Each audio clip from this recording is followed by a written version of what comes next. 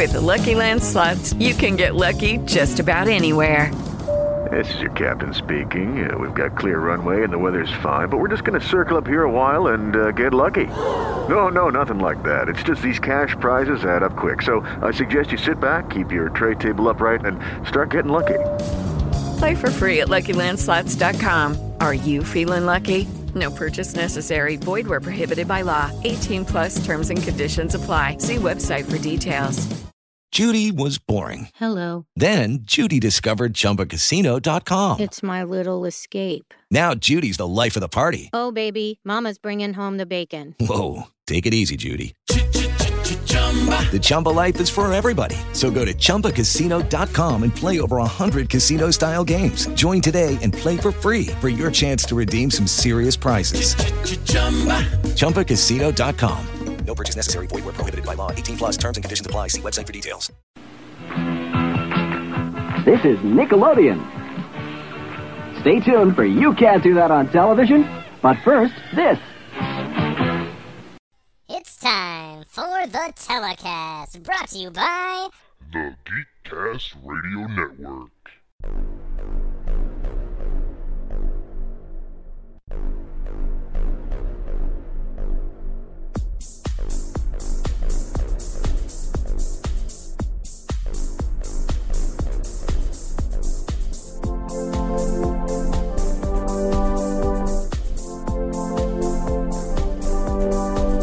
It's time for the telecast. Get ready for a blast from the past. We're talking classic children's TV shows that we watched over 20 years ago. It's time for the telecast, so sit back now and relax with your host, Optimus Solo, from the folks at Geekcast Radio. It's gonna be geeky to the max, so let's get you to the telecast. And here is your host for the show, Optimus Solo. As you said, I'm your host, Optimus Solo, and I would like to say hello and welcome to the 26th episode of the telecast, brought to you by the Geekcast Radio Network. And today we begin a brand new block of shows that I can only describe as our off-the-wall block, I guess. We've had game shows, we've had, like the Saved by the Bell block, we've had the educational block, and I'm just going to call this one the off-the-wall block. And what better person to join me for an off-the-wall content than JT from Saskatoon? Hello. Hello, it's like I have a rep amongst the Geekcast. I don't know where I was going with that, but I thought it sounded good. Not to say everything I say is completely kosher, so. Exactly. So today, JT and I are going to be talking about...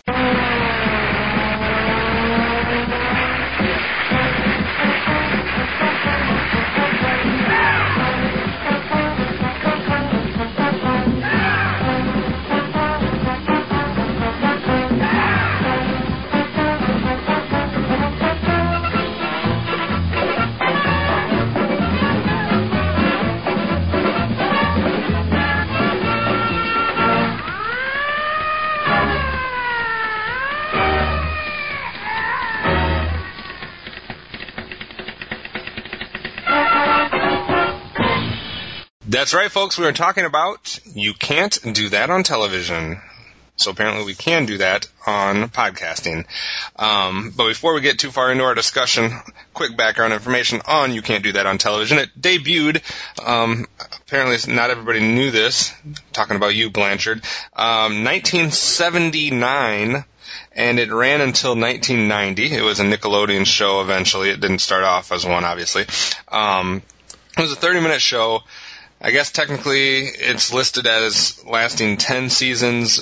I've seen other things that say it lasted 15 seasons. I think it depends on when you count the actual beginning of this show versus its early incarnations. And there was somewhere around 143 episodes. For those of you that don't know, You Can't Do That on Television was basically a live-action sketch comedy / variety / slime show for kids. I don't know what other way to describe you can't do that on television, JT.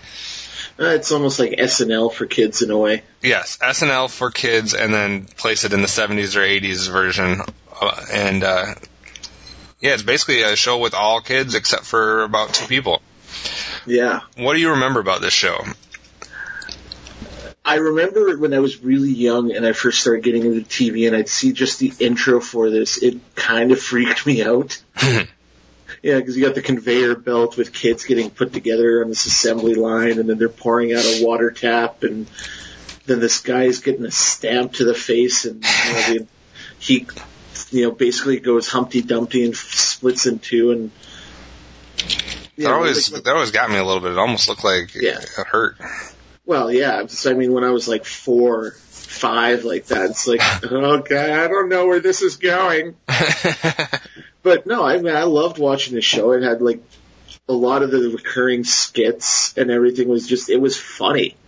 And it's like that type of jokes that I still love to this day. It's just dumb gags, the belly laughs, it's kind of like the living embodiment. I saw this quote from John Lithgow once. It says, intelligent comedy is all well and good, but nothing's better than a good dirty laugh. Mm-hmm. Which is kind of what I got from this show. It's like it just made me laugh, and I enjoyed it. And there's very little I didn't like about the show, if any. Right. And this is basically, to me, this is the earliest show I can ever remember watching on Nickelodeon. Yeah, I didn't even know this was on Nickelodeon until I was doing research for the show. I mean that's kind of cool. It's something.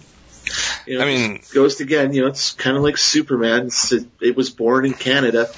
Right. I mean, besides Pinwheel, which is kind of like, was its own channel at one point, I believe, which transitioned into the 1979 launch of Nickelodeon. And this, I believe, was one of the very first shows, and for sure was the first popular show that really got Nickelodeon some attention.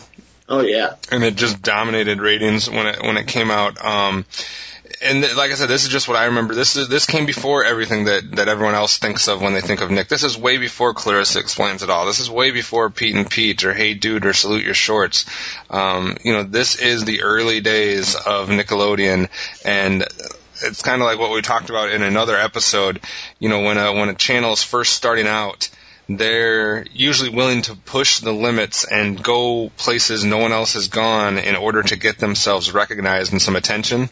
Oh yeah, no, it's like how Fox started in the mid to late 80s, and they're putting, they had like the Monsters Today and Werewolf and all sorts of like this stuff that was just Married with Children. It's just stuff that they were pushing the envelope, and I just find it odd. It's like they're doing something new and different, so all of a sudden they're pushing the envelope, finger quotes, because no one else. It's just they're staying true to formula. It's like to break through the barrier that is whatever else the other established channels. You have to go crazy and like off the wall to get your name out there.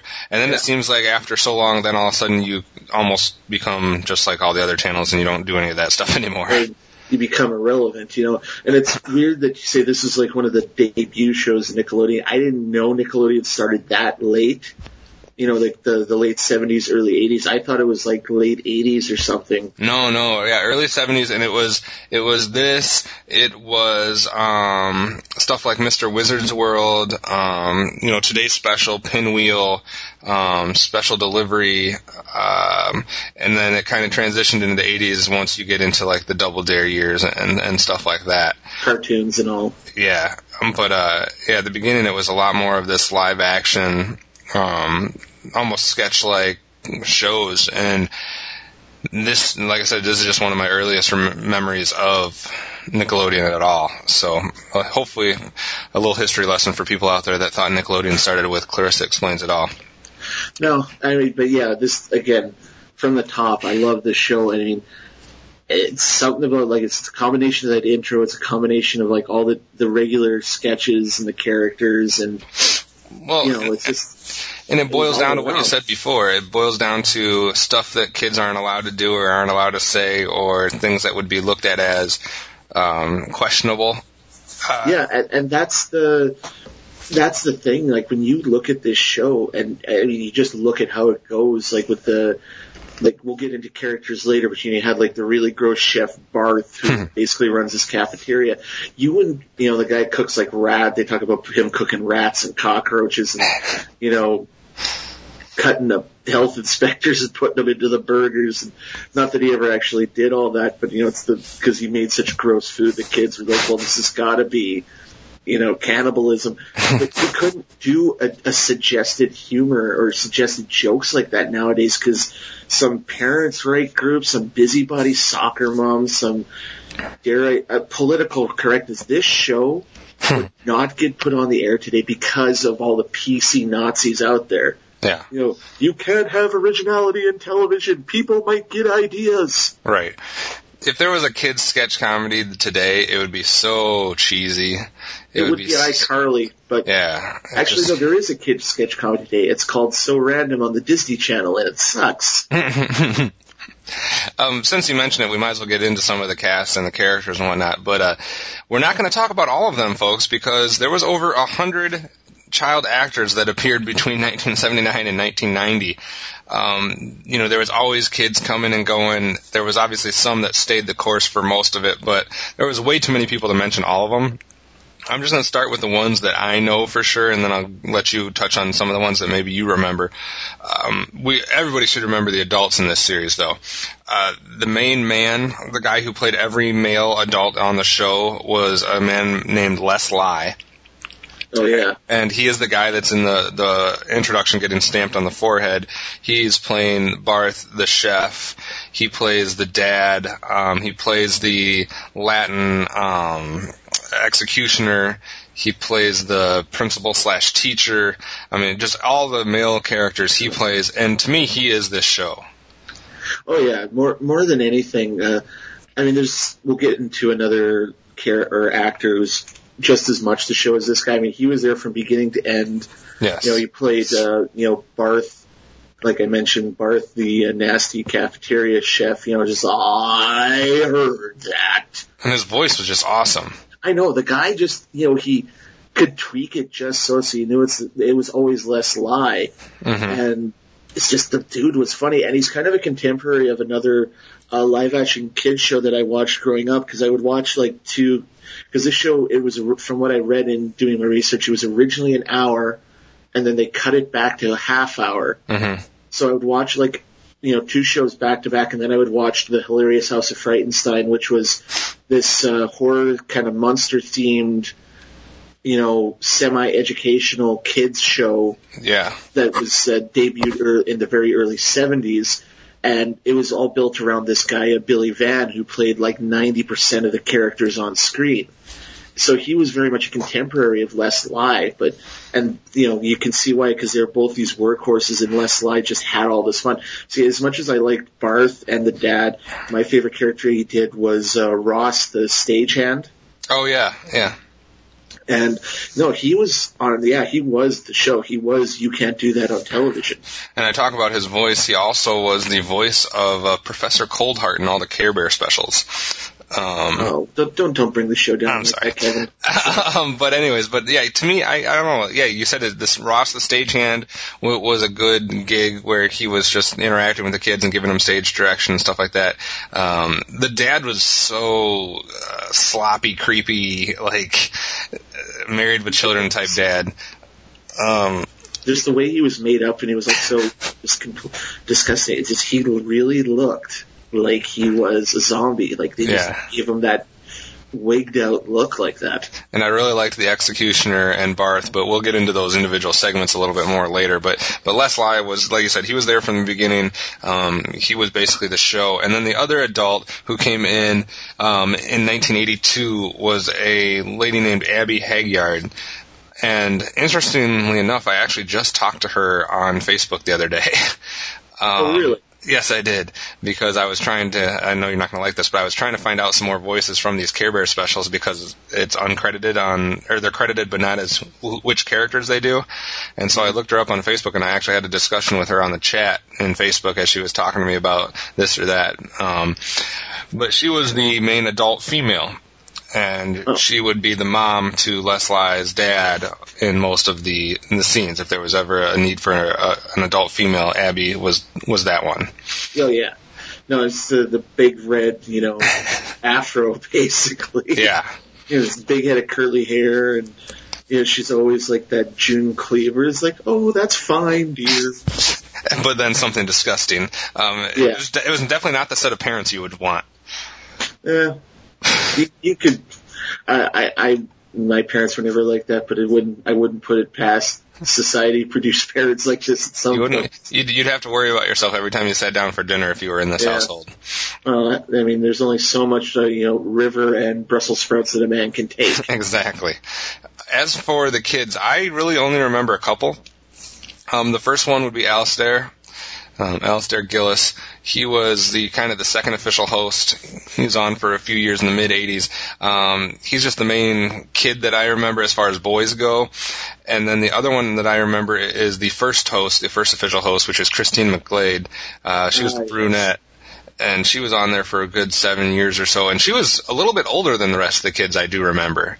Yeah, I think she had 3 or 4 years on everyone else. And yeah, I think she started when she was about 15, whereas most of the other ones were probably starting more in 6th grade age group. Yeah, 12 or something. Yeah. No, I can't believe I forgot to leave. I left her off my crush list, and maybe I'll have to, amend that. But I had the biggest crush on Christine, or Moose, as she was known. She just had that face, but she was funny, and she did kind of lead the show. Like I said, as much as Leslie was the heart of the show, she was up there too in terms of, being the show. Yeah, and occasionally she would play some adult roles, kind of. If there was a need for another one. She almost played the straight. She was almost the straight woman to everyone else. Yeah. She was just bigger and older than everybody else. I do remember that. Bigger, I mean taller. And then there was a few other people, and I remember them on camera, but I don't necessarily connect them with their names. And of course, we would be we'd get the stuff thrown at us if we didn't mention the one person who showed up who... Okay, before you mention that, the one character I want to mention, and I didn't know this until I was doing my research for this yesterday. One of the kids was on there for just one of the last years towards the end, was Vic Sahay, who, if you watch Chuck, he plays Lester Patel, who's this, smarmy little East Indian dude who thinks, he thinks he's way more than he actually is. Gotcha. And I didn't know that him and his brother were actually on this show. I just thought that was really cool. It's holy crap, wow. I didn't even know he was Canadian. There you go. I learn something new every day. Exactly. And then the person I was talking about, of course, that everybody connects with, You Can't Do That on Television, was Alanis Morissette. Yes.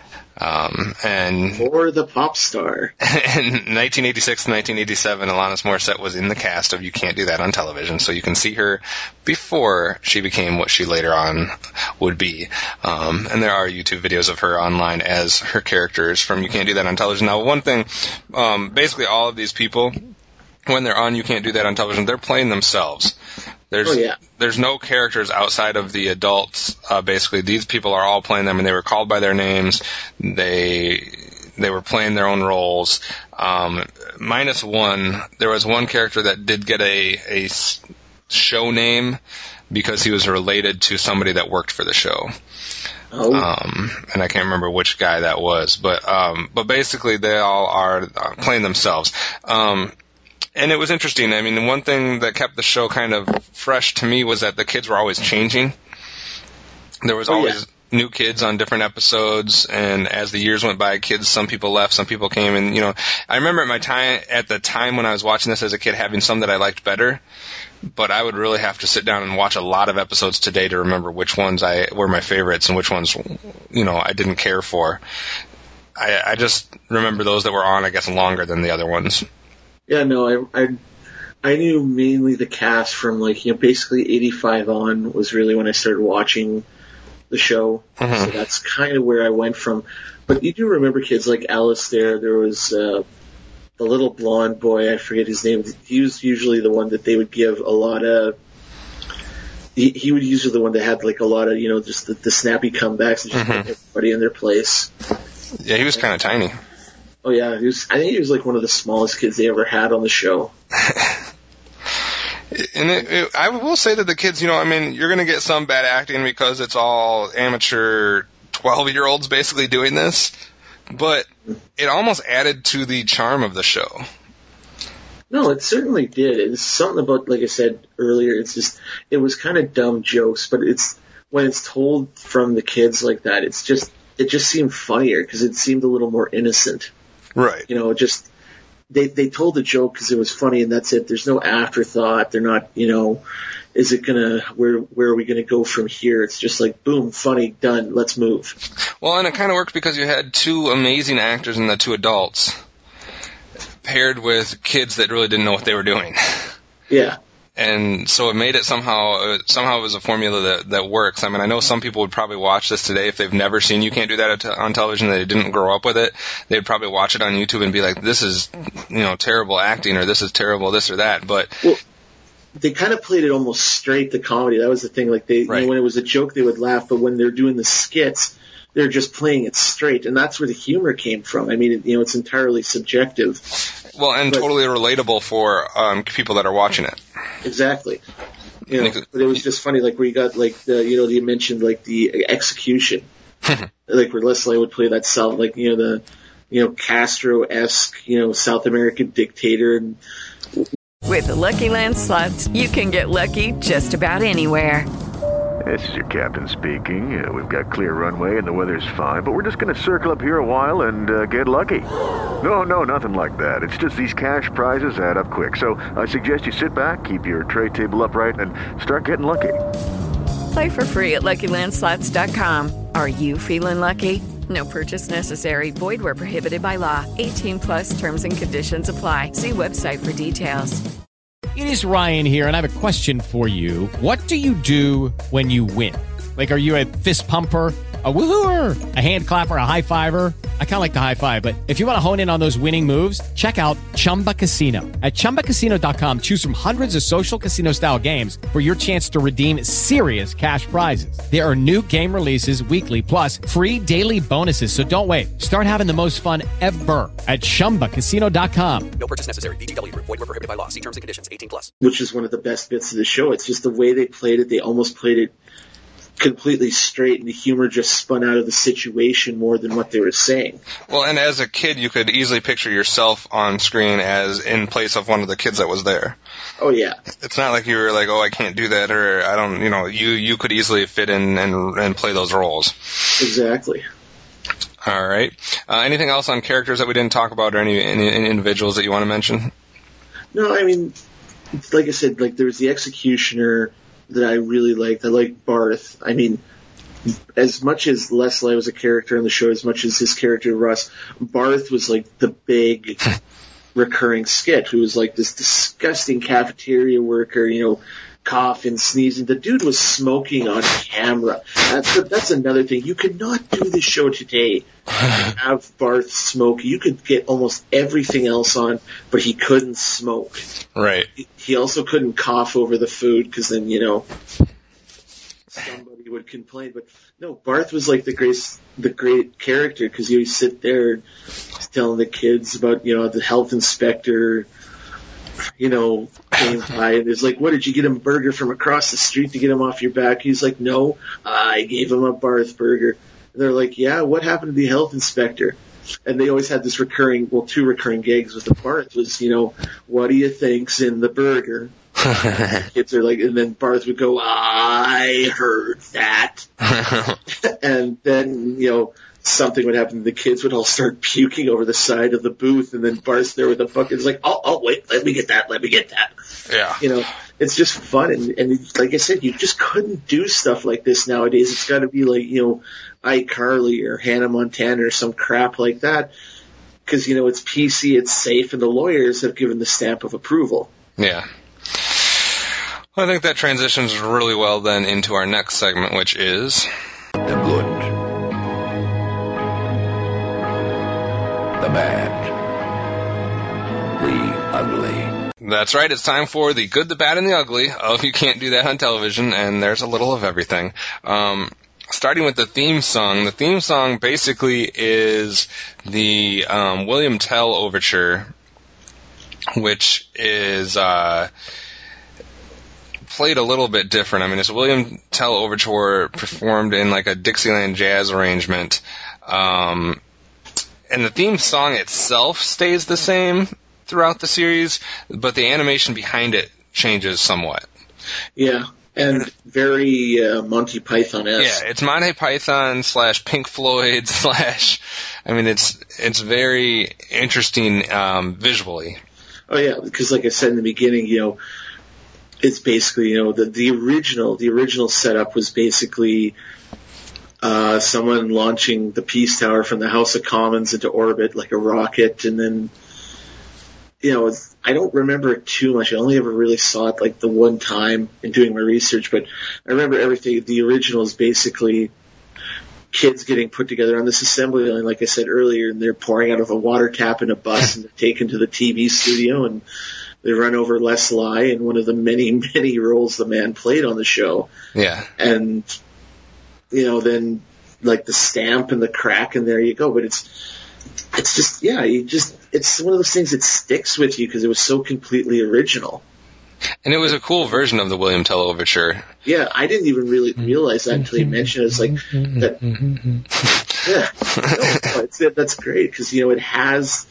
Like, I remember the William Tell Overture. It's just I've never heard, and I know that song. It's just I never put, 2 and 2 together like that. And the opening was great. I mean, the original was because it started in Canada. And the original, like I said, the House of Commons, which is like not unlike the what do you call it? The Senate building, right? The big show in the States. I don't know what you call that. Capitol building or the Pentagon, both. Yeah, it's kind of like the Capitol building, and one part opens up and these balloons come out, having like Pierre Trudeau, who's like leader of I think it was the Liberal Party at the time. I'm not sure. Yeah, I know nothing about my country's politics. But no, it's like it was just this like I said, this Monty Python-esque sort of opening.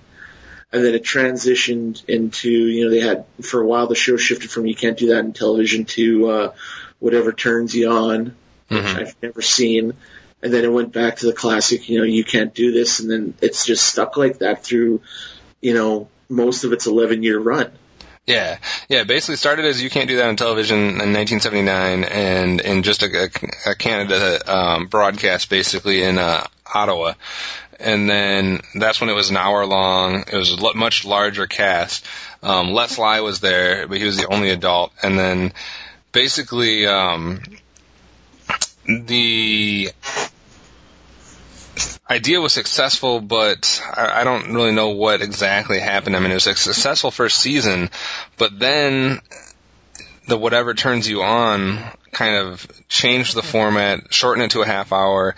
Ruth Buzzy came in. I do know her. It shrunk the cast down a little bit, but it was placed on a 7 p.m. time slot on Tuesday nights and apparently had poor ratings. So apparently whatever they did there between that first season and this Whatever Turns You On version did not work because the show was canceled after one season. Yeah. And then it was then when Nickelodeon got a hold of it, and the rest is history. Yeah, and they retooled it, took away the disco music, thank God, and went from there. Yeah. Another thing, like we kind of talked about before, was there was some stuff that you probably wouldn't be able to get away with now. Well, there was some stuff that apparently you couldn't even get away with back then. They had quite a number of controversial episodes. And one in particular, which was called Adoption, was so controversial that it was actually banned after being shown twice. And they put a big, bold, do not air sticker on the master tape. Apparently that was the only one that was banned in the U.S., and it was the second one banned in Canada. There was also an episode called Divorce that was banned in Canada. Because basically every episode had a theme. Yeah. Smells, adoption, divorce, this or that. And apparently a couple of these proved a little bit too could not quite get past the censors once people saw them. There was one called Cosmetics. There was one called something about drugs. That Addictions is what it was. That was not dropped, but the Cosmetics one was. I don't know. There was a little bit of controversy here and there. I'd have to look up those episodes to see exactly what happened, but I'm guessing it was just touching on too much of a sensitive subject. Oh, yeah. Whereas, smoking and drugs is just so passé. Yeah. No, I didn't know that they had banned episodes. And for a kid's show, especially in the 80s like that, like they must have probably been hitting that right on the head to get them banned like that. Right. I'd have to look. I got to look some of these up to see exactly what happened in them. If you can even find them, I don't know. But I do find it interesting that there were some banned episodes from these kid shows, and that just proves that this was really pushing the envelope and trying to do things that hadn't been done before. Oh yeah.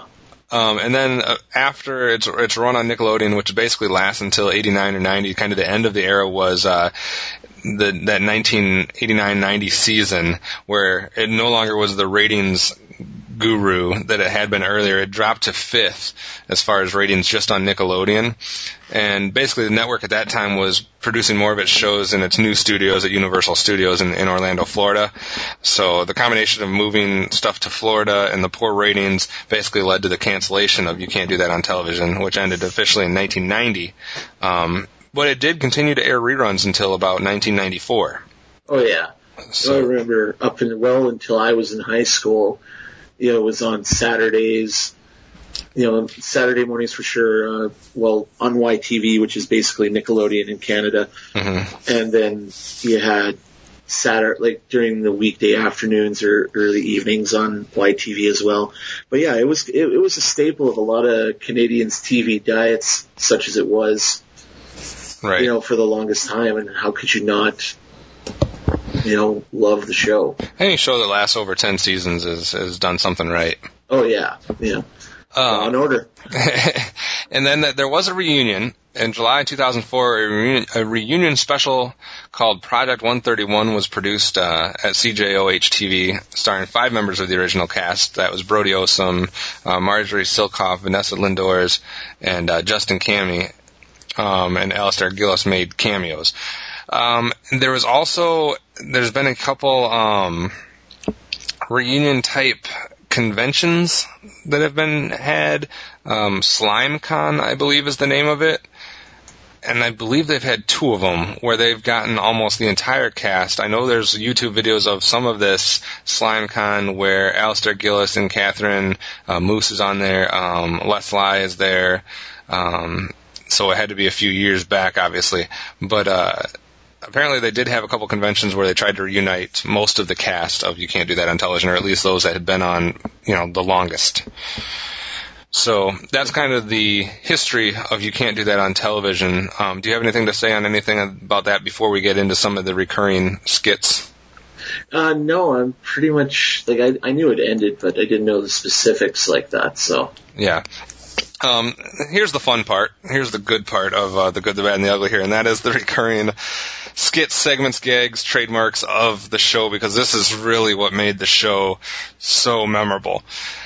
First of all, right from the beginning, they would do a trademark, quote-unquote, preempted shows gag. Oh, God, yeah, I know. I saw this twice. They had watching episodes, which, we'll get into it later where I saw the episode, but they had one Knight Rider wants a Ferrari will not be seen tonight, so we can bring you this crap. My favorite was probably Hulk Hogan versus Punky Brewster, mismatch of the century, will not be aired this evening. And I was like, okay. See, you don't do stuff like this, because not because, and not necessarily because someone complains, because I think a lot of humor like that would just go, today's ADD adult generation would just go, over the head. Right. Well, basically what we're talking about here is beginning in the 80s here, a title card would appear at the very beginning of every show, which would feature a parody title of another TV show with some type of silly picture, and then it would always go with the line, whatever the parody was will not be seen today in order for us to bring you this blank production. Depending on the topic of the episode, they would put in different adjectives there.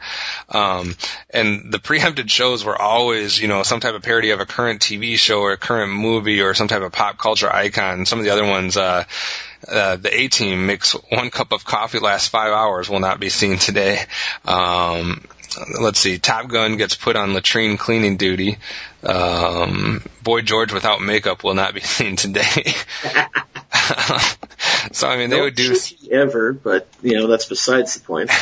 There was just some great little humor bits that were very well thought up and very funny for those people that would get them.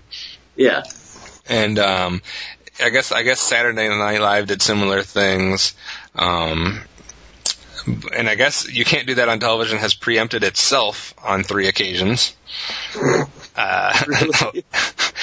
And then there was another one where instead they had a disclaimer that read, "The following program contains certain scenes which may not be suitable for mature audiences. Juvenile discretion is advised." So just kind of a flip of the standard thing. And apparently there was one episode where there was no preempt because they just didn't come up with one or something. I don't know for it. But I just loved, that's just a great way to start the show, was just having this such and such will not be seen. And they did it perfectly. Oh, yeah. No, I kind of vaguely recall that from a kid, from my own memories. It's just, and it's signature pieces like that stay with you for whatever reason. Maybe just, why can't we have something good like this? Why, God? God! Another recurring thing that we had in just about every episode was something called the opposites segment. Yeah, no, that was probably for like a cast centric thing. That was probably like they would. Sorry, brain fart. It's basically, it was for as much as there were individual skits with different characters. This the opposites, and we'll get into the locker sketch, was basically, I think, their signature piece. Yeah, and basically what would happen is, like we said, every show would have a theme. Like I remember watching one where the theme was smells. Yeah. And, the whole show is about, farting and bathroom smells and skunk smells and horrible smells. And basically what this opposite segment was, which would happen basically in every episode, is all of a sudden everything would flip. They do a little transition visual, and someone would say, or in unison they would say, "Oh, this must be the introduction to the opposites." And all of a sudden everything was opposite, so everything that was supposed to smell bad would smell good. Like they'd be in the bathroom after Leslie's character had just taken a deuce, or left a deuce, and they'd all be like, "Oh, this smells so good," and whatnot. And yeah, or they had the one with the campers, like, "Well, kids, I'm done setting up food that'll attract all our natural predators, skunks and bears, wolves," and guys like tossing like burger patties and fish all around. "Well, we're almost done smearing ourselves with honey, sir." Just like. So basically the opposite is like complete inverse of logic. Or the kids would actually like the Brussels sprouts and liver that their mom was fixing them or something like that. So, sorry? No, it was just kind of funny because it was, the reactions that you wouldn't expect, plus going against everything that had happened in the episode. And my favorite part was then when it would flip out of the opposites mid-sketch. And... So, like in the smells one, they would be in whatever, let's say they were in the bathroom, they're enjoying the smell or whatever and saying, "Oh, it smells so good," or whatever. And then all of a sudden the opposite segment would end, and then they'd all pass out. Yeah. It's like, the sketch is over, kids. Oh, thank God. And just boom. Yeah. Yeah. Or sometimes, and that was actually the after gag of the opposites, is the next scene, which is done in this generic set. They would keep going with the gag, and they're like, no, the opposites is over. Yeah. And this was something that actually dates all the way back to its very first season in '79. So this is a sketch or whatever that has been part of the entire show's run. And it was just fun watching. It was just an added element that kind of made the whole episode fun because it broke up not necessarily the monotony, but it broke up the part of the episode that was the same. If we're dealing with bad smells the entire episode, all of a sudden this gets thrown in there and it breaks it up a little bit and switches things up for a little bit and gives you a breather before you go back to bad smells. Yeah. But I liked the opposite segment. Not as much as I liked the next segment, though. And that is the firing squad. All right, so before we get into it, I'll just give you the gist of it for those of you that don't remember it or maybe never watched the show. Every episode would have one of these, if not more. And Les Sly would play this, Latin American Fidel Castro military officer with a sword in hand, and he would be preparing to order a firing squad to execute one of the children actors, Alistair, for example, who would be standing in front of a post. And basically the skit was the kids would be trying to find a way out of getting shot. Every scene would have the same basic format. Les Sly's captain character would say, ready, aim, and then the cast member would say, wait a minute, stop the execution, or they would try to distract him at some point, and he would reply with, what is it this time? Or, something like that. Obviously, I can't do a Les Sly voice. Yeah. And basically, as they are trying to get out of the execution, at some point they would get him to stand in front of the post and get him to accidentally say the word fire. And then the firing squad would basically shoot him and he would fall over. Yeah. That's kind of like, again, it's a skit from, the House of Frightenstein where they would randomly have a guy in a gorilla suit walk out of the forest. And he'd be looking around, he'd keep going about his bit. Every time he gets knocked in the head by a golf ball and just, boom, it's over. But yeah, this was like another signature piece of the show. It says, what is it this time? And it's like, I got a doctor's note. I can't have any lead. And it's like, that is a very original way of getting out of an execution. Yeah. Well, unlike the one with the smells, the kid kept farting or whatever and apparently set the post on fire. So then he moves out of the way and Les Sly looks at it and says something about fire. And, of course, they shoot him. The fun part was you knew what was going to happen. You knew that he was going to do the ready aim. What is it this time? You knew eventually he was going to get shot. The fun part was waiting to see how the kid tricked him this time. Yeah, and that just goes to, kind of the ingenuity of the writers that, they did this over 11 years and almost every episode they just kept coming up with ways. Like, how truly stupid was this dictator guy that he falls for it every time? Well, and this is another thing why this show can't happen anymore, because it actually had good writing. And people today don't have time to actually get good writers that write good stuff over and over and over again. I mean, people always want to take the lazy way out and just do the same formulaic thing over and over and over again. This was the same formulaic thing, but with different writing every single time. Yeah, it's like it was funny. Yeah, and this is easily one of my favorite skits. I just loved it. First of all, I love the fact that it's some type of dictator who's got a firing squad getting ready to kill a kid. Yeah, it's just that bat poop insane. It's like, what is going on here? Yeah, you could only get away with that in the 80s. Yeah, it's like you wanted that to happen at your school where the principal took out a certain kid and just gave him the firing squad. Exactly. And if you tried shooting that nowadays, like some busybody would march onto the set and interrupt the whole thing. Yeah. Just get the hell out of here. Exactly.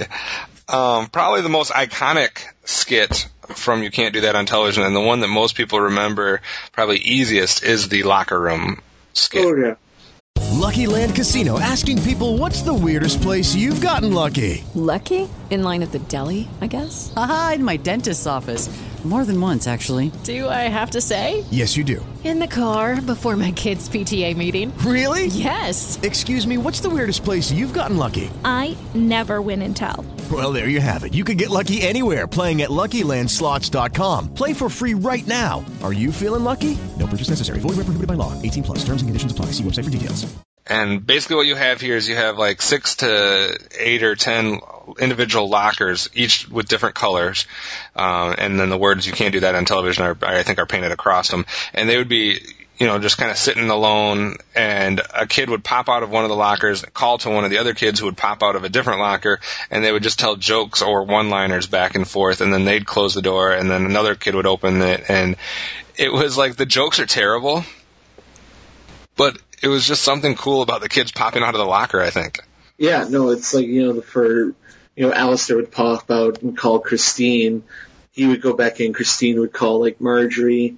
Yeah. You know, and it just, they would all kind of go back and forth like that for a couple minutes. And yeah, it was, well, not lame, but, you know, they weren't necessarily the best jokes, but they're like those groaners, you know, those. Well, it was stuff that you would hear from people at school. It's like stuff you could imagine your classmates coming up with.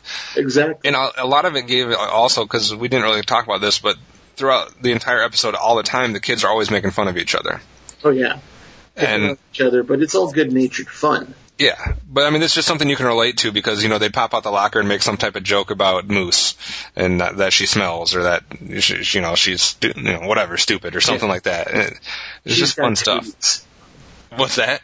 She's got cooties or something. Yeah, and it was just funny jokes where they'd pick on each other, you know, like if one of them was short, they'd pick on him being short. Or, you know, it's not, I know it sounds mean or whatever, and, you know, oh no, we couldn't do this today because we got to have everybody have self-esteem and we can't pick on people. But when you're doing it like this, completely, you know, tongue-in-cheek, it made it funny. Oh, yeah. No, and, you know, for those that didn't know, trivia thing, like, I only ever saw like maybe 3 or 4 episodes growing up, but Rowan and Martin's Laugh-In originated this whole sketch thing. Yeah. Where they had like this big, you know, wall with like different, and the wall that Rowan Martin uses more Captain Kangaroo that was like literally all over the place. It wasn't just these lockers, but yeah, it's just, it's the idea that you can take the joke wall idea, and they just played it up, and it was fun. I always wanted to be in one of the lockers.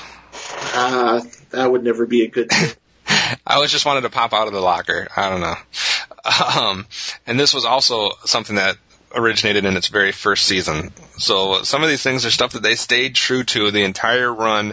And they were so successful that they didn't need to come up with new things or replacement things. They got something right from the beginning, and they did it throughout the entire run of the show successfully. Yeah.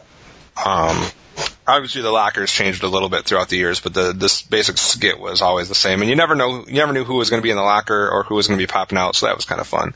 Exactly. Another thing similar to what they did at the beginning of the show with the preempted fake show titles is they would also change the production company at the end of the show every time. And I forgot about this until doing research, but it would basically have the closing credits, and it would be followed by an announcement of the company that produced the program, which would say, "You can't do that on television, is a blank production." But they would change that based on the topic of the show. So, example, for the bullying episode, it would say, "You can't do that on television, is a black eye production." Or, you know, the divorce show, "You can't do that on television," is a split down the middle production. And so they would change the title every single time. And then usually it would be followed by one final sketch from the kids, which usually took place on the main set, which we haven't really talked about either. I don't know how to describe the main set. It looked like the inside of a geodesic dome. Yes, that is a perfect way to describe it. Thank you, JT. Yeah. And basically what that was is that, you know, the kids would just be sitting on set. You know, they would show Ross the stagehand. You know, you'd have cameras and stuff, and it was like they were actually filming stuff there. It was just kind of their home base, so to speak. Yeah. And that's usually where the last skit would take place after this little production note. Yeah. And there was like I don't think I ever actually noticed that gag before. I didn't but now that they say that, I realize, yes, they did do that. Yeah, exactly. It's just, I think as kids, sometimes you just kind of tune out that part because you're used to the same old, you know. Well, it's the end of the show. I mean. Yeah, and you're used to this, nothing being exciting in the credits. Yeah. No, I didn't know that, but, again, that just goes back to like how they did the joke wall. Mm-hmm. You know, like the execution, you know, it's just like they did this every episode, but, you know, they made it work. Like, they're one of the very, very rare shows that, you know, they found this formula with almost the first get-go, and they just went with it. Yeah. And there's just so many things that they hit right on. I mean, usually a show might have 1 or 2 little trademark things that you remember, but this had like a dozen, it seems like. And along with the locker segment, which is probably the one I think most people remember, the other one that's probably the show is most famous for as far as its impact on future Nickelodeon shows, and I don't think many people realize this is where Slime was born. Oh, yeah. I mean, and before Slime, you know, they had the water skit where someone would say wet or I'm thirsty or something like that. And usually if they said the word water, they would get doused with water. And at the beginning it was someone throwing a pail of water at them, and then eventually it would come from the ceiling the same way that the slime. Yeah. And the slime and water both are excellent skits, but I just don't think most people realize that the green slime, Nickelodeon's trademark green slime, began with You Can't Do That on Television. It started in Canada. and the water would come down whenever anybody said water. At one point you could say wet or something like that too, but eventually it was just water. And slime would come down if you ever said I don't know.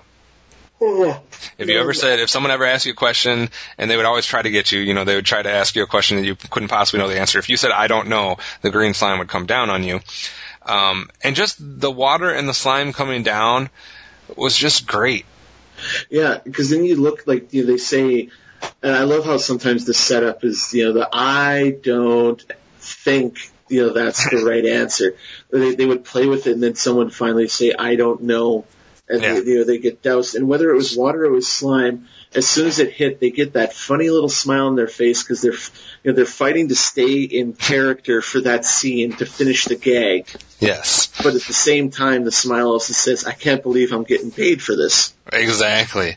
And the slime did at times have different colors. Usually it was green, but for a few episodes they would change it up and have it white or red or brown or, multicolored or whatever. But it was usually the standard green. And I didn't know this, but they actually put down usually some type of tarp to protect the set when this was going to happen. So I guess if you're watching real carefully, every once in a while you can see it, and you can definitely hear it. Because when the slime hits the tarp, it makes a different sound than if it would have hit like a regular floor.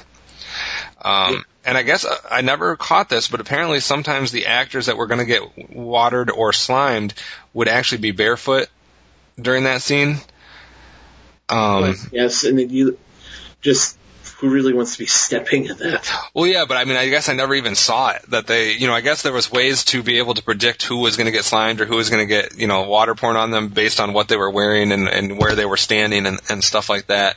But it was just cool, and this is something that has happened now forever because, like the Nickelodeon Kids' Choice Awards, that's a staple of that award show is somebody getting slimed. Yeah, usually the host. Yeah, and that started, I believe, with Leslie being on one of the very first Nickelodeon Kids' Choice Awards and getting, I don't know if he got slimed or if Tony Danza got slimed, but, and then from there it just kind of went on. But, what would Nickelodeon be without slime? It wouldn't be nothing. And apparently, for those of you that are interested, the slime consisted of a mixture of lime green gelatin powder and flour. Eventually, oatmeal was added to the recipe, as was baby shampoo, so that it would wash out of the actor's hair more easily. And that's why a lot of times you would see the cast members, as they're getting slimed, look up, because they were trying to make it hit their face more than their hair. Well, I don't think it's really mattered. No, it didn't. But that is just, I don't know, that's awesome. And obviously, as the years went through with Nickelodeon, you would get slime on Double Dare, and you would get Gak and Goose being sold in stores, and Orlando has a green slime geyser. But it all started back at You Can't Do That on Television. Yep, it started in Canada. Can't say that enough. And most of the time, it would happen on the main set. But I also liked it when they would do it on a completely different set. Or, in the middle of one of their gags. Or something. Like I remember one time one of the kids being like, because oftentimes, and we got to go through some of the segments here that I don't necessarily have listed, but one of these segments would be the home scene, where you would either have the kids at the dinner table with the two adults, or you would have them in a living room, sitting on a chair or couch watching TV, or you would have the bedroom, which was usually the two boys in separate beds but in the same room. Yeah. And I remember one of them getting water poured on them while they were in the bed. Oh, yeah, where the little brother is, praying. Yeah. And then God, Leslie does, this over narration of God, and he's like, so do you want me to get rid of him, or do you just want me to, make him stop smelling? And the kid's like, make him stop smelling, so he gets the water. No, as far as other skits, they had the doctor was one that recurred a lot. Oh, I remember that now. Where Leslie would play this kind of Groucho Marx style doctor. It was not something that you would want your kids to see if they already were afraid to go to the doctor. Yeah. I mean, the guy's... Sorry? No, go ahead.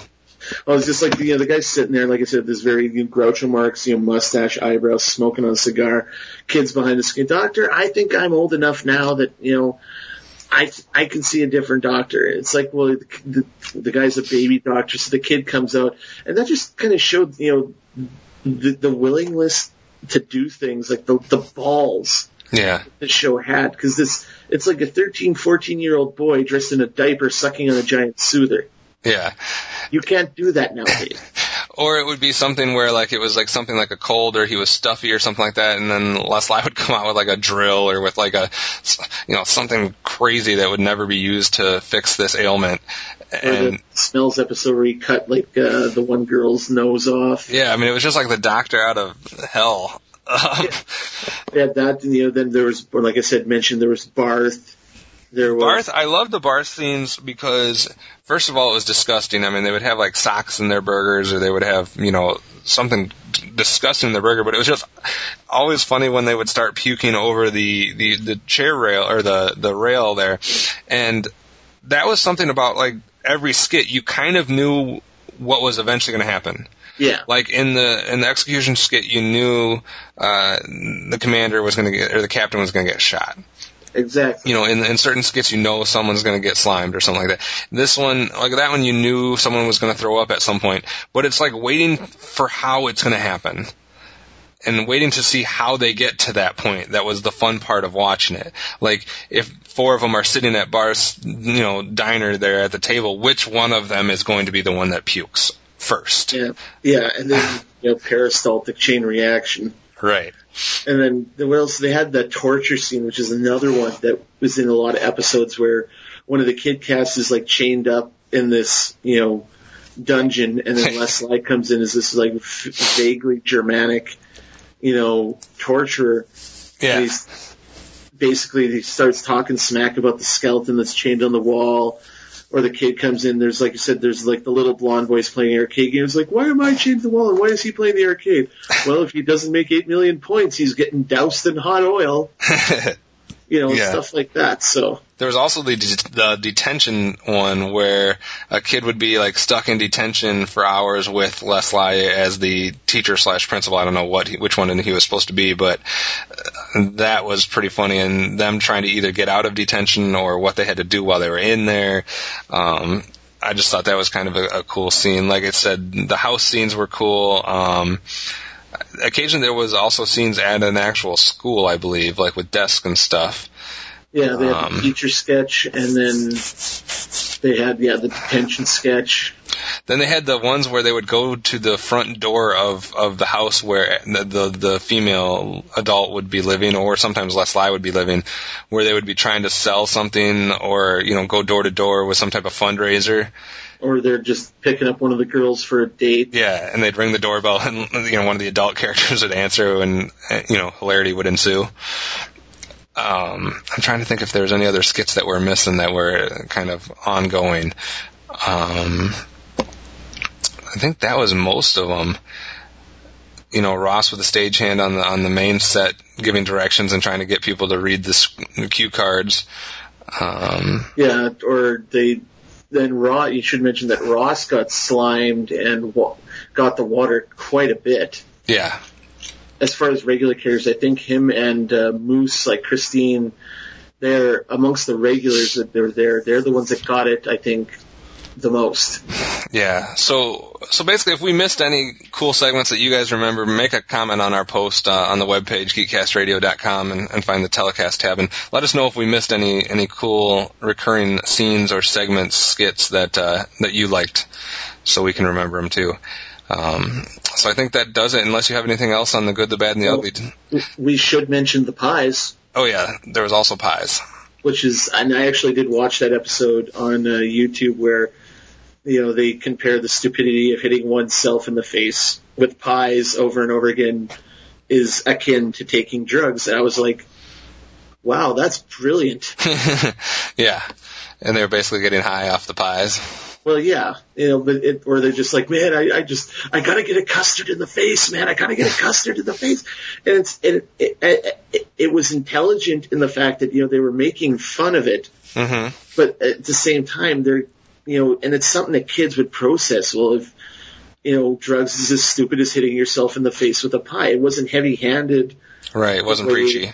Yeah. It wasn't preaching to their audience. It was talking. It wasn't talking down to them, but it was talking to them. It was like, guys, check, this ain't cool. Yeah, exactly. And it was just more good writing. Exactly. All right, so I think we will move on to...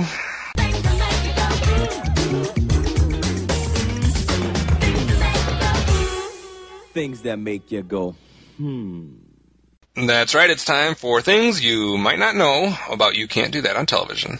First thing that you might not know is that Les Lye is the only cast member who appeared in every single episode.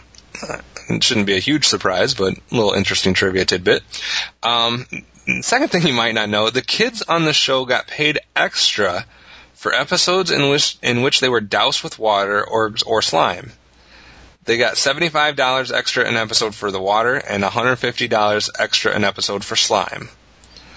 It kind of makes you wonder whether they're like, oh, can I get it? I know, I would have been like, bring on the slime. Yeah, just bring it on, baby. This is the third thing that I absolutely did not know about this show, and I find it fascinating. In all of Abby Haggard's roles, who is the mother, the librarian, we forgot about the librarian, etc., she wears gloves in all of her roles. Yeah. The mother wears yellow latex gloves. The librarian wears white cotton gloves. Apparently the producers thought her hands were too elegant looking for a hard-working housewife. So she wears gloves in every single role that she plays. Wow. I did not know that. Yeah. Fourth thing that you might not know about the show was only 3 full episodes from the first season are known to exist. Apparently the Studio Masters no longer exist. But the episodes, apparently, some websites have those 3 episodes, or possible, shows where kids videotape them as, that's the only way that this could possibly exist is if you recorded them at home. Yeah. So not many episodes from that first season are known to exist. And the last thing that you might not know is You Can't Do That on Television became Nickelodeon's highest-rated television program in 1984 and remained the highest-rated television program on the channel for 2 years, at least until 1986. So I can see it. So it was because I read that one thing, only 3 full episodes from I kind of glossed over the first season. It's like, only 3 full episodes of the show are known to exist? Wow, they didn't care at all. No, just that first season, but I'm sure kids out there somewhere saved them, because that always surprises me how kids somehow recorded their favorite shows back in the day and still have the VHS tapes. Yeah, I mean, that just kind of goes to show you think in today's age of 500 plus channels and nothing on, how they must have loved the show back in the day when they only had 4 channels. Yeah, exactly. And getting into a little bit about where they are now, like I said, and we're not going to talk about everybody because there was over 100 people on the show, but the main people, starting with Les Lye. He continued to live with his family and friends in Ottawa, Ontario, after the show. He attended both SlimeCon 2002 and SlimeCon 2004 in Ottawa, and unfortunately, though, he did pass away 2 years ago in 2009, and he was 84 years old at the time. Oh, I didn't know that. So he is no longer with us. I did not know he was that old, though, either. But I guess that makes it in the 80s. Yeah, he was in his 50s, I guess, when he was doing that show. Wow. That surprises me. He looks younger. But, and Abby, Abby Haggard, the mom, she's still, like I said, I just talked to her the other day, so she's still kicking. She's written and produced 6 award-winning plays. She also created a live youth talent show series that toured agricultural fairs across Ontario. And she, I guess, regularly books cabaret performances for 4 different shows. So she's still very much doing stuff.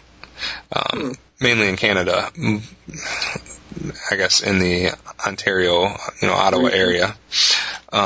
Christine McGlade Moose one of the first cast members anyone thinks of when remembering You Can't Do That on Television. She was the longest-running host of the program. She is currently a mother and works as a producer and director for TV Ontario.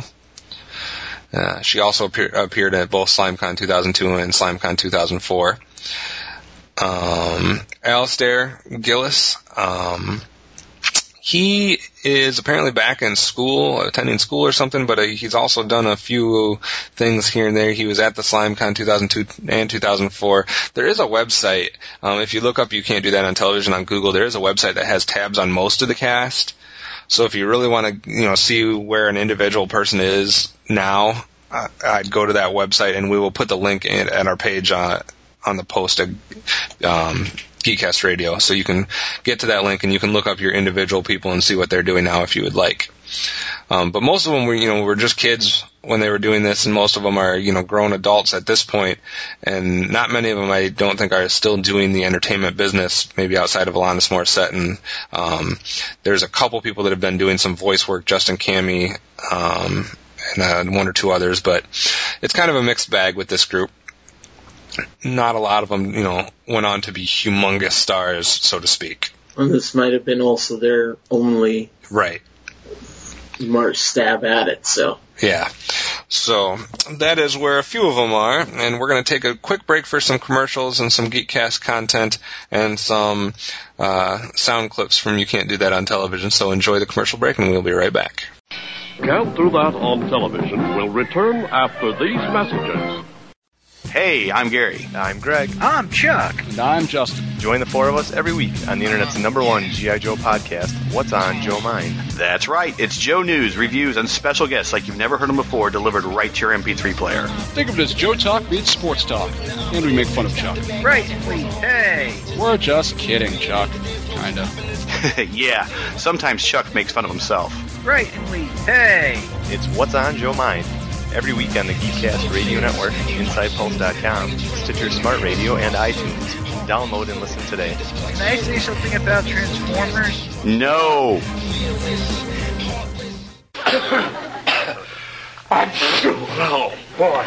The kid's my worst enemy. Came in here today, the city health inspector. That's too bad, Barthy. Did you give him a burger from across the street to get him off your back? No, I did not. I gave him a Barth burger to get him off my back. I guess we won't be hearing from him anymore. No, but we'll be tasting them for many weeks to come. Who do you think's in the burgers? I heard that. Oh, Barth! I don't know what to say. The monkeys won't do. And I also don't know what to say about those crazy producers from the Geekcast Radio Network. They're driving me crazy. Ugh.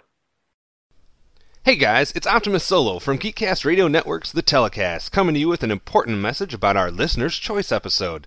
That's right, for the first time in Geekcast Radio Network history, we are giving you, the listener, a chance to choose the topic in one of our shows.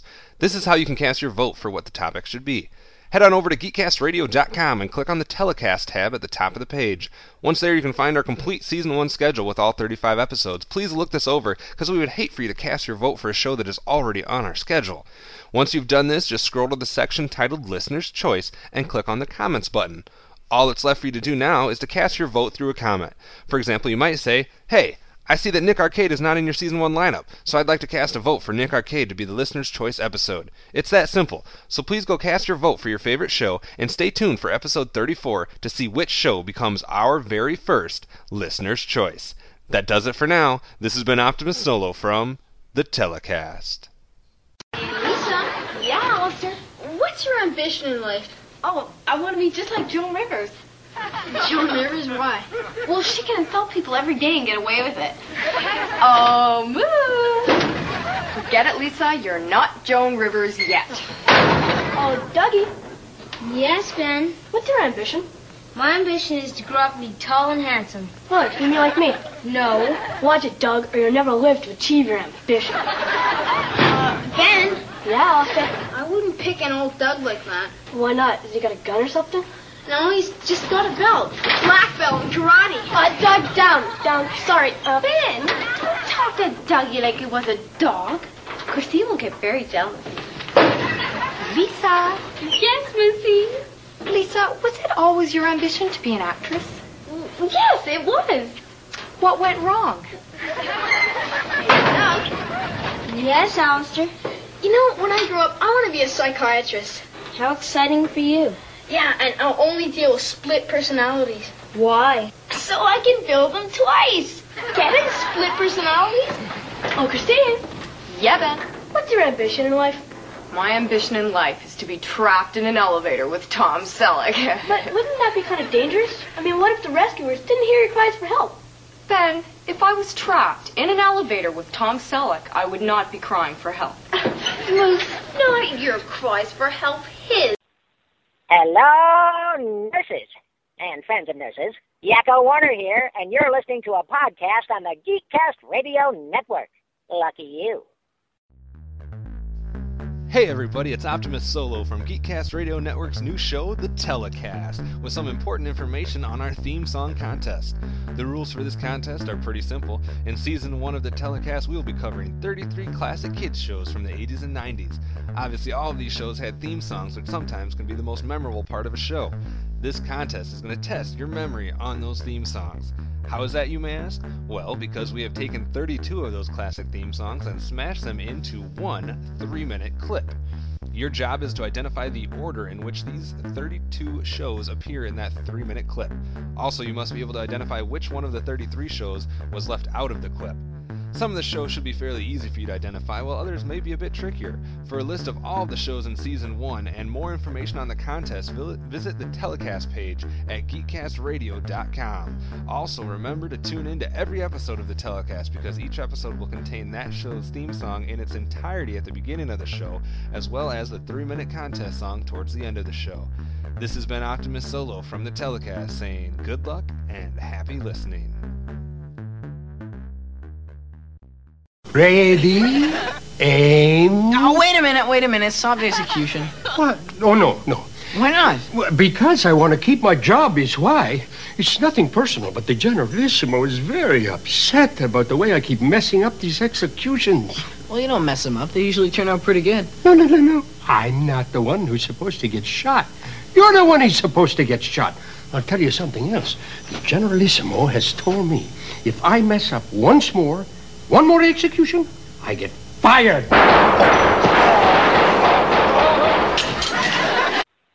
Hey, guys. Raphael here of the Teenage Mutant Ninja Turtles.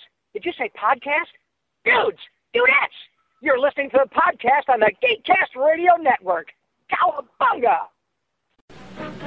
This week on You Can't Do That on Television, Moose and the gang look at medicine, rules and regulations, and the world of the future. Watch You Can't Do That on Television Monday, Wednesday, and Friday at 3:30 Eastern, 12:30 Pacific. And again at 7 Eastern, 4 Pacific. You Can't Do That on Television? Only on Nickelodeon.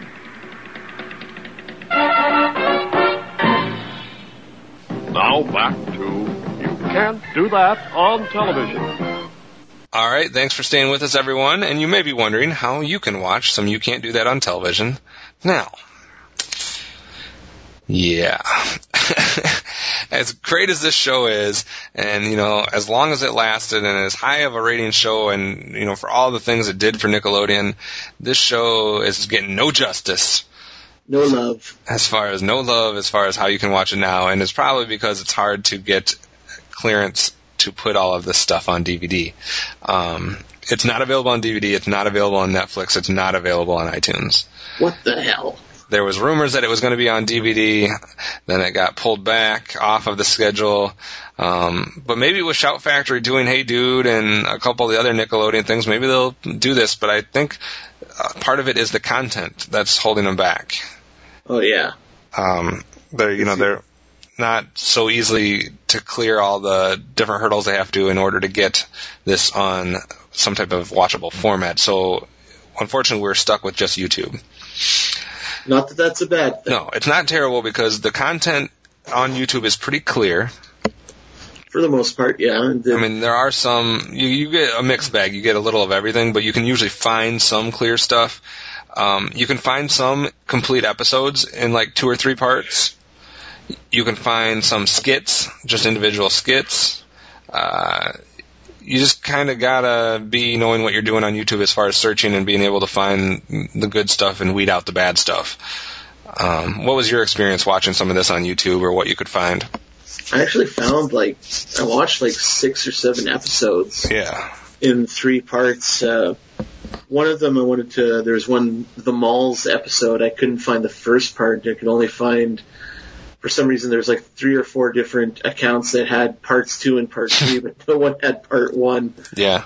So you'll probably run in the myriad episodes that this show produced for what's on YouTube, you'll probably run into that. But yeah, no, they had a lot of good, decently clear episodes. I was impressed. It was as clear as watching it on YouTube as when I watched it on TV back in the day. It's it was basically VHS rips, and it looked fine. Yeah, I agree. And usually you'll find it, if you just look up "you can't do that on television," you'll notice the episodes, because it'll say you can't do that on television, and then one word, which was the theme for that episode, and it'll just say 1 of 3 or part 1 or something like that, and you'll be able to watch it that way. You can also find some of the SlimeCon clips. For example, you can find the audition that Moose, her original audition for the show, and you can find a few things like that, as well as the actual episodes. But there is some stuff out on YouTube, so if you want to get a taste of what you can't do that on television, you can find every single one of the skits that we've talked about is on YouTube in some way, shape, or form. So, if you want to find an execution themed, skit to remember what that was like, it's on YouTube. The bar scenes are on YouTube. You can find a little bit of everything. You just have to do a little bit of looking sometimes. So, time to give our ratings. The IGN Replacement Crew, 1 through 4. 1 which is you didn't like the show back then and you don't really like it now. 2 is you loved it back then, but now it's terrible. 3, you loved it and you would still watch it on TV. 4, you want this thing on DVD. I'm going to give it a 3. I still love the show. And, in the course of doing research, I kind of remembered why I love the show. So I would give it a 3. I'm actually going to do something I don't usually do, and I'm going to give this one a 4. I would actually buy this if it was on DVD. Well played. If it was available on DVD, I would buy it. So far, it's not. I don't know how much of it I would buy. It depends on how they put it out on DVD. But this is just something that I would be like, yep, I am not ashamed to own this one and put it right on the shelf with the rest of them. But yeah, 3 or 4 is good. I'm going to give it a 4, though. This show was so good and unique back then, and even though the acting is not necessarily the greatest thing to watch, and some of the jokes aren't necessarily funny, those skits are just so memorable, and the writing is really good.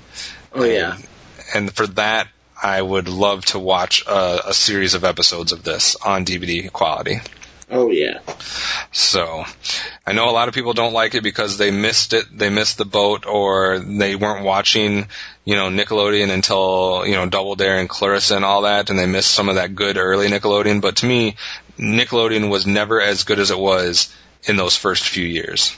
Oh, yeah. It's, it's kind of like chasing the dragon. You hit the ball out of the park once, and you just never seem to be able to do that again. Yeah.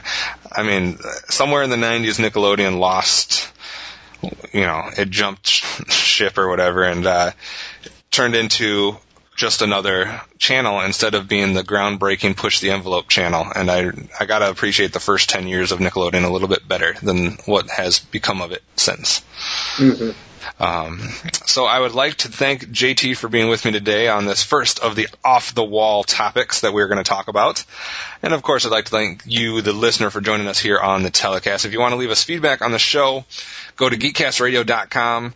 It's all new. It's revamped. Steve's done a great job with it. So go to geekcastradio.com, click on the telecast tab, and you can find all of our episodes. You can make comments on whichever episodes you'd like. You can also rate our show and leave us feedback in iTunes. We did have a new feedback left on iTunes, and it was left just a little bit ago. It's the August 29th by Lizer345, a 5-star review, and it says simply 5 words: great great podcast, just amazing. So we are up to 16 ratings on the U.S. side of things, and we are still maintaining our 5-star quality. So thank you all, and please, leave more comments, feedback, what you want to see, what you like, what you don't like, so we can make improvements. We're always trying to get better. If you want your comments to be part of the future show, you can call the voicemail line 502-526-5821. And, of course, you can always become a fan of us on Facebook, facebook.com/Geekcast Radio Network, and Mike will keep you up to date with all of our new content and what's going on there.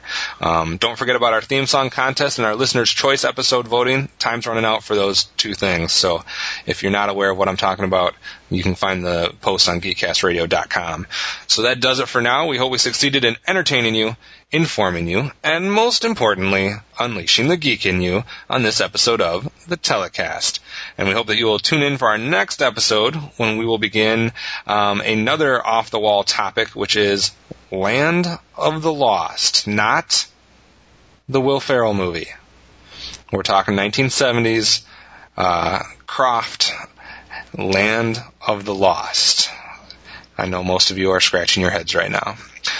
For now, I am your host, Optimus Solo, with JT from Saskatoon. Hoping that you will tune in 10 days for another episode of The Telecast. Bye. Doom, doo doo doo doo doo doo doo doo doo.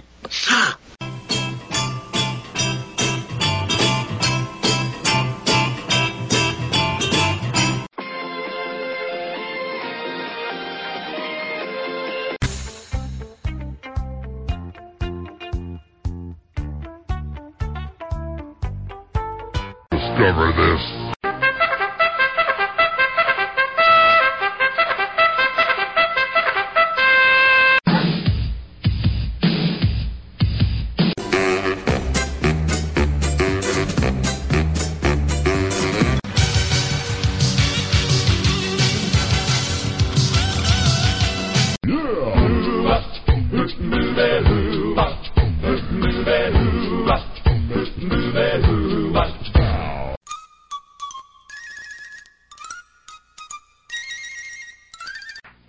Guys.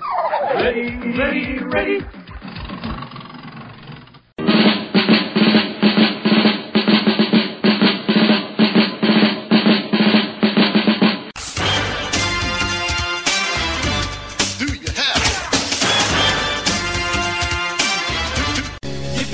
Yippee-ki-yay, what? Like the cowboys say. Sing it again now. I'm on TV.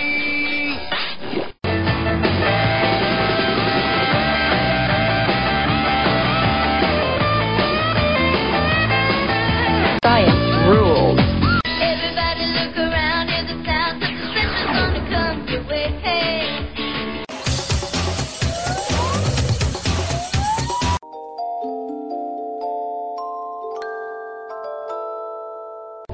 Surf dudes with attitude, Kinda groovy.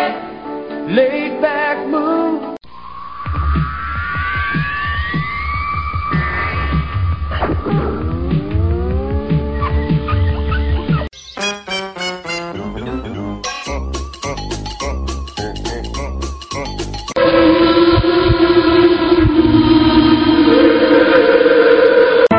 Marshall, Will, and Holly.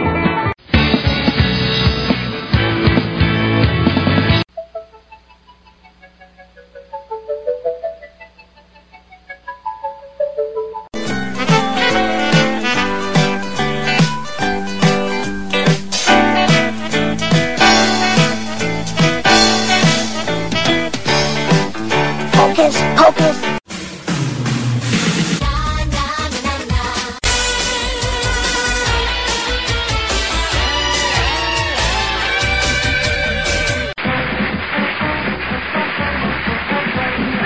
Best of times.